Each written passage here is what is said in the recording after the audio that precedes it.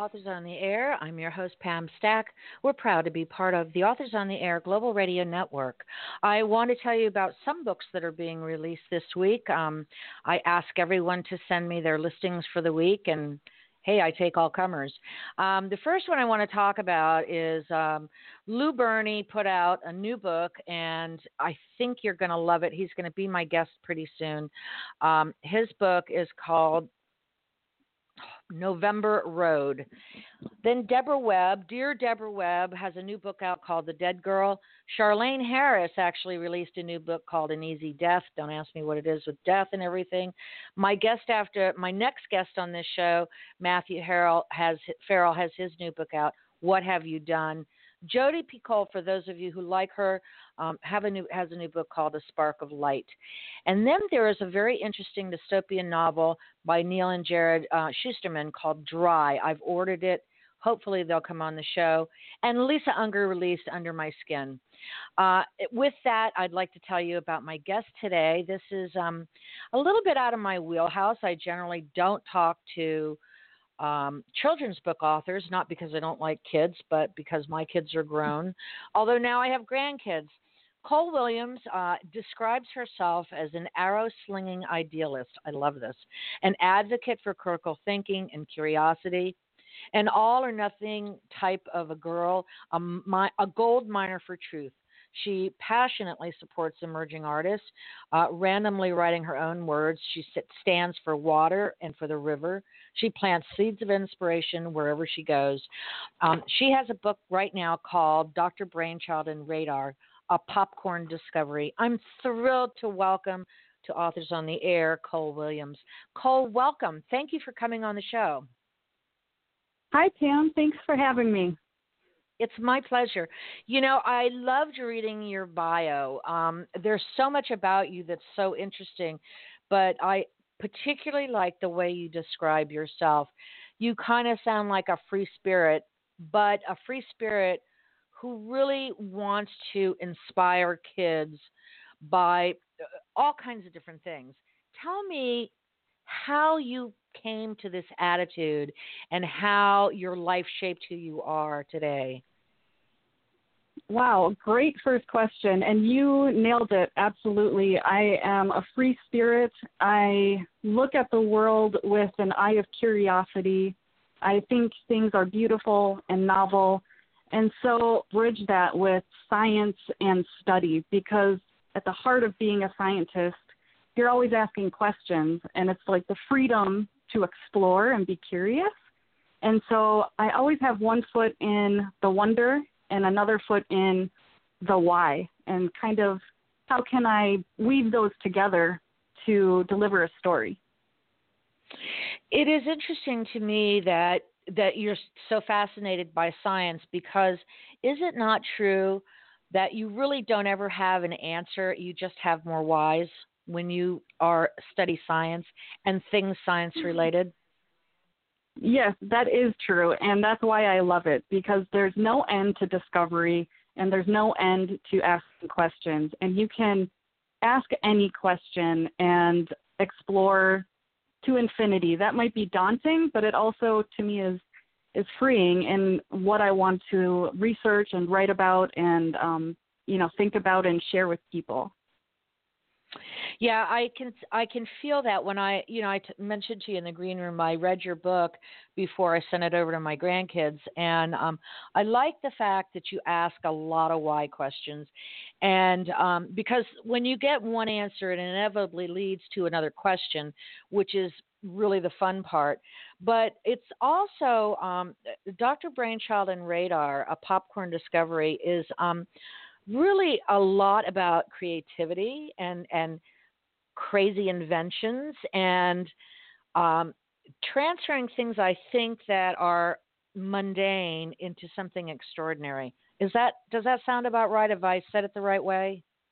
Yes, correct. And if you want to get down to brass tacks real quick, I feel like science has a bad rap often. It's often looked at as a hard science and people turn away quick. And I'm just inspired to kind of break that down and re-deliver it in a new way that makes it fun and approachable. And bringing the creative side of science out and bringing the, if you want to grow up to be a scientist, all it really takes is being curious in something and to hold on to that and not let it go and let that drive your career or your education and let that lead you. And I think people misconstrue what a scientist is. They think a scientist has to be stuffy or professional or just only objective, and I couldn't disagree more. Well, science is subjective, isn't it? So what's interesting with some of the projects I take on is Dr. Brainchild is a historical tale. It follows Percy Spencer, a physicist from the United States, and it follows his actual experiments almost to a T. These are real-life things that happened, and I wrote it into the story, and I used the terms and the correct dates and the correct, terminology, but then I add on the subjective fictionalized coding so it can be, approachable for this younger audience. You really don't have an age for your book because I think even though it's geared maybe to younger kids, this book probably can be enjoyed by pretty much a lot of different kind of ages of children, don't you think? I love that you said that. I actually am very apprehensive to name an age range for this story. You can put it in the, Word document and look at what the age range is for what words I used. But I like to think that this book can really be for anybody that is interested in learning about science. And so it's written at the picture book level, 6 to 9 years old. But I've had all sorts of different people, all sorts of different ages enjoy my stories because it's something they've just never thought about or looked into before. So I've had grown adults and grandparents be like, this was wonderful. Cole, talk about your background, please, and what brought you to science and books. Sure. My background originally was in writing. I spent a lot of my childhood and upbringing going to writing competitions, especially in poetry. I went to college for science. I went to the Galapagos Islands for a project my senior year, studied hard sciences, and went right into laboratory research and working, publishing academically and working in different laboratories at all sorts of different laboratories, academic, worked for the government.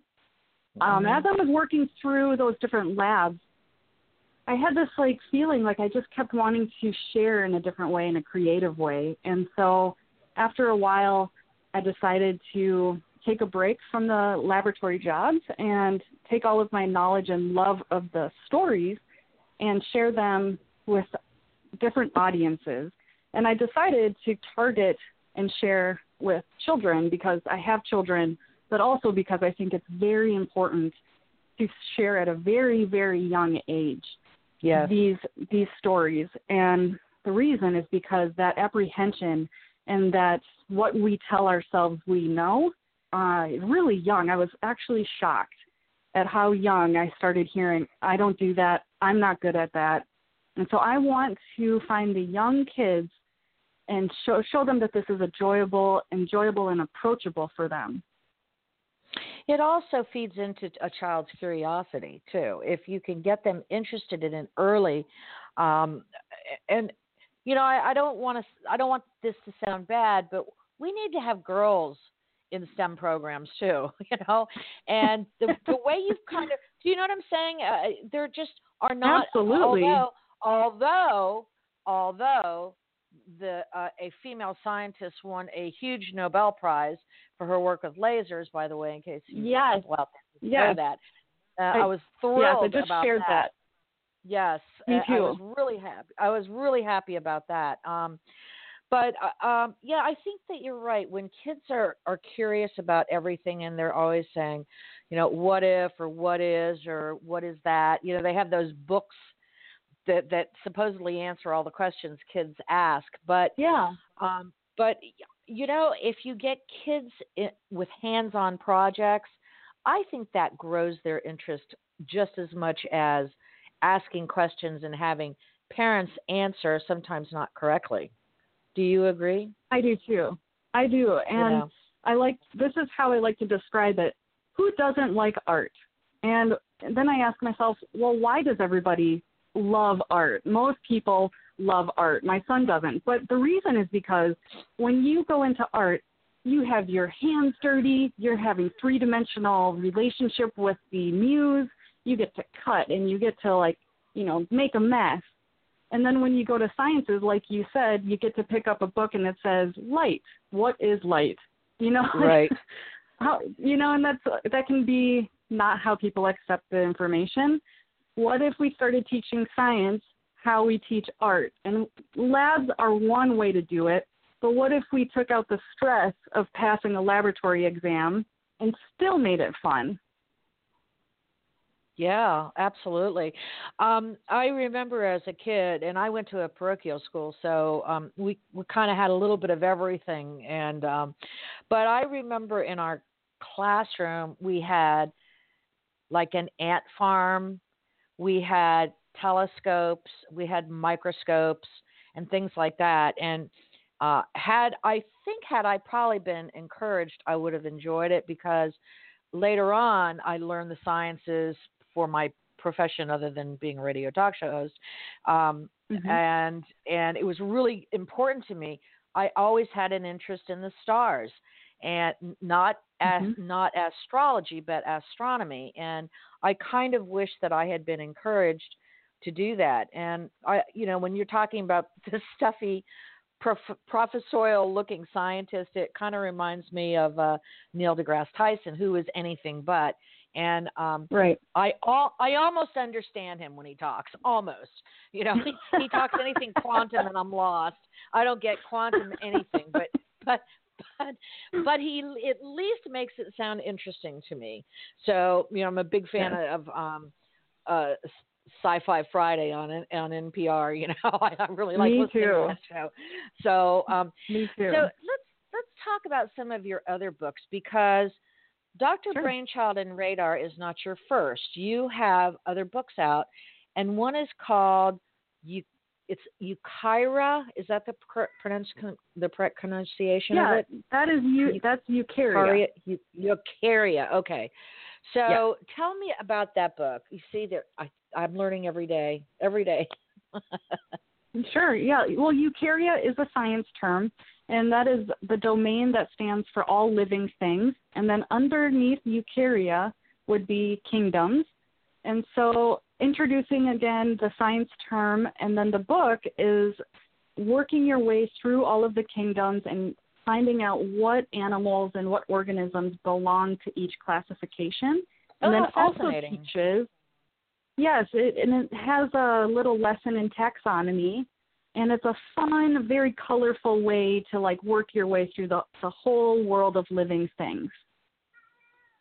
Oh, it sounds fascinating. I'm gonna have to go buy that book for my grandkids, because I really like that a lot. I like that you use the scientific word, and then you use also the more of a natural world word like kingdom, and that makes sense to me. You also have a very special little book called Charlie, A Child's Tale of Grief, Loss, and Love, which is a little bit different than what you're doing with Eucharia and with Dr. Brainchild. Tell me why you wrote this book. Charlie was a story that came straight from my heart. I like to say that Charlie wrote itself. It was one of those projects where you are in love with it because it created itself and fell on the page, and I just went with it. Charlie is a story about a fictional story about a child who loses his uncle, his favorite family relative. And it's about all of the stages that Charlie goes through to work through the grief, and how he accepts the death and loss in his family. And then at the end, I have expert family counselors who wrote a guide on how to work with children experiencing a grief situation. And so Wow. much to my surprise, which I'm not an expert, which is why I brought Michelle in, it's not always talking. You know, it might be through coloring or it might be through music. Yes. And so it's finding at their level how to approach the subject. Yeah, I think that's a really tough one. One of the things I do is work as a victim advocate, and I remember being counseling a family of a homicide. The father was murdered, and the son had a really difficult time. He was about 5 years old, understanding what happened. And the family really didn't know what to say to him. And I just said, well, let's tell him what happened and explain it and let him know he's going to have all these different emotions. And I really wish I had had a guide like that, because I really acted out of my gut. But my gut told me I was right on that, you know, Cole. I'm not sure that I was, but he seemed to be ready to talk to me when and had questions that I answered for him honestly, you know, and then we got him to a regular counselor. But being truthful, I think, is really important when you're doing childhood grief, don't you? I agree, and I applaud your work, because that's not an easy field to work within.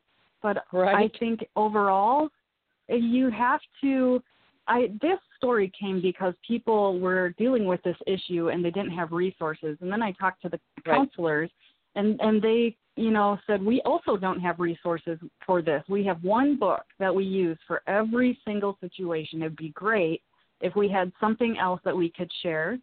And I think, be honest about it. Say this person, you know, has died. Here's how we're going to handle the situation. I think children can handle it. I think they're relieved from knowing the truth. And then I feel like you have to even revisit that as they grow through developmental stages. It's important to revisit and see, are they processing it still or in a different way? And all of my books really, I'm trying to help at some level, trying to add something that is useful and helpful.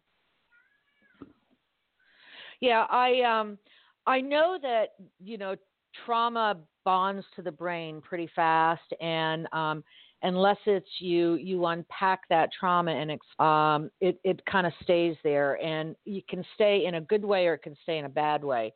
So I think that's a really important book. Congratulations on doing that, and I'm sure you've helped a lot of people with it. Fascinating. Thank you so much. Tell me what you're working on. Those are the best letters to get. Yes, I bet they are. Now, you have another book called Hear the River Dammed, and that's Dammed, Poems from the Edge of Mississippi. So you mentioned that earlier that you were a poet also. This is about conservation, though, isn't it? It is, yes, that's correct. I used poetry in a collection that follows the seasons, but it was sandwiched in between how to help your own water, how to get involved with your natural resources at different steps. Yep. Wow. You know, in Southwest Florida, we're having a crisis right now with a red bloom, and then we have a blue algae also it's killing off all of our sea life, and from just toxic water, and it's unfortunate. So I'm fascinated by that, and fascinated also by the efforts being made through, you know, just everyday people trying to do something to make it better. And I don't know that it's going to work, but I'm hopeful that resources will be dedicated to not just researching it, but actually doing something. You know, because it's great to research it, but there comes a time when you have to say, okay, we've got this information, let's do this. Don't you agree? Yeah, time to move, time to go. And I think the critical piece is realizing that you only have to be aware. Once you're aware, you can get involved, you can do things, and you pick the level, you pick your involvement, but there's water and the earth that needs you right now everywhere. And it's just becoming, and that was my muse for the Mississippi book. I drove over that bridge, over that river for 25 years. And finally I'm like, I'm going to stop and I'm going to actually get to know this river and what it needs. And now I'm just committed to doing that. But now I'm learning what the next river is. and the next community that might need a little help. Is it true that potable water is one of our world's greatest shrinking resources? Some people would argue that potable water is going to be the number one threat to our survival. Some people argue that it already is, but it's just not brought attention to dire enough. Like, we're not paying enough attention to the fact that the world doesn't have drinkable water for so many people, something we take for granted, and they think that it's going to get much worse. Yes. Yeah, I think we have an aging infrastructure and system in this country alone. Never mind looking every place else, because I think we're probably lucky. There are a lot of places that, turn on their water only for half the day or something. So even with the aging infrastructure, that is creating problems in our own country. How do you suggest that children and their parents and adults, even without children, approach science so that it makes sense in their life? This is what I would say. I would say go get a box, fill it with a bunch of miscellaneous things, always have it available for your child to explore and create on their own. Take time to be silent. Take time to stop if you see an interesting place and explore it. Create questions together. Maybe buy something from the thrift store and allow your child to take it apart. If you get to the inner working of a microwave, you'll discover the magnetron, and then maybe you might become interested in a vacuum tube, and maybe you'll discover a new way to use lasers and become Dr. Donna Strickland. Right. So, winning a Nobel. It's all about not shutting down that interest to explore. And put your damn cell phone down, for crying out loud.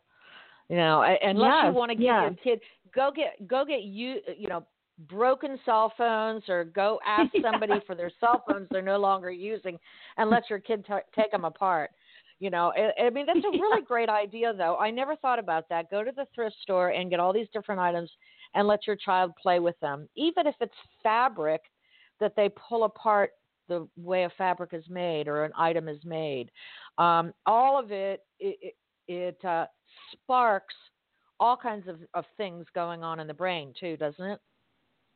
Yes, and I would add on, maybe if you see an interest or you help them create something, like even for Dr. Brainchild, I was exploding eggs in my microwave at different temperatures so I could describe that sound perfectly. I waited till no one was home and I exploded scrambled eggs. But make sure you tie in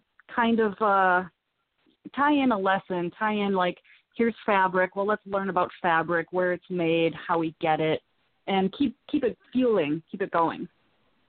It's interesting. Yeah, it's interesting. Yeah. You've given me a lot of really great ideas for when I go see my grandkids. My daughter's going to kill me, but next time I see her, here's your box of stuff. Here's your box of junk that I got from the thrift store. Let's play with it. But kids are curious, and you're right. You got to get them when they're young, and introduce them to all kinds of things. So fascinating. Tell everybody where they can find you on the webs and in social media, please. Sure. My website is www.colewwilliams.com. I'm on all of the social media, Twitter, Instagram, Facebook, with an author page. And I have a book baby page dedicated to Dr. Brainchild as well. Oh, fantastic. Cole, I've so enjoyed our conversation. I've learned so much from you in just this short period of time. Thank you so much for being my guest today. And the next book you write, will you come back again? Because I'm fascinated by what you have to say. I would love to. And I wish we had all day to talk. It was great talking with you as well. Thank you so much. Cole Williams, go and check out her new book, Dr. Brainchild and Radar. It is a fantastic kids book. My grands have it right now, and I'm going to get the other book too, because I want them to know about the kingdoms. I don't want them to be stuck behind electronics unless they're learning how to invent them. And I am going to go to the thrift store and do that. That's a great idea. I love that. Thank you so much for your insight and your wisdom and your great book, Cole, and have a great afternoon. Thank you. Take care. Thank you. Bye-bye. And that's my show for 4 o'clock. I'll be back at 5 with author Matthew Farrell. Thanks for being with me, and thank you, Mom and Dad.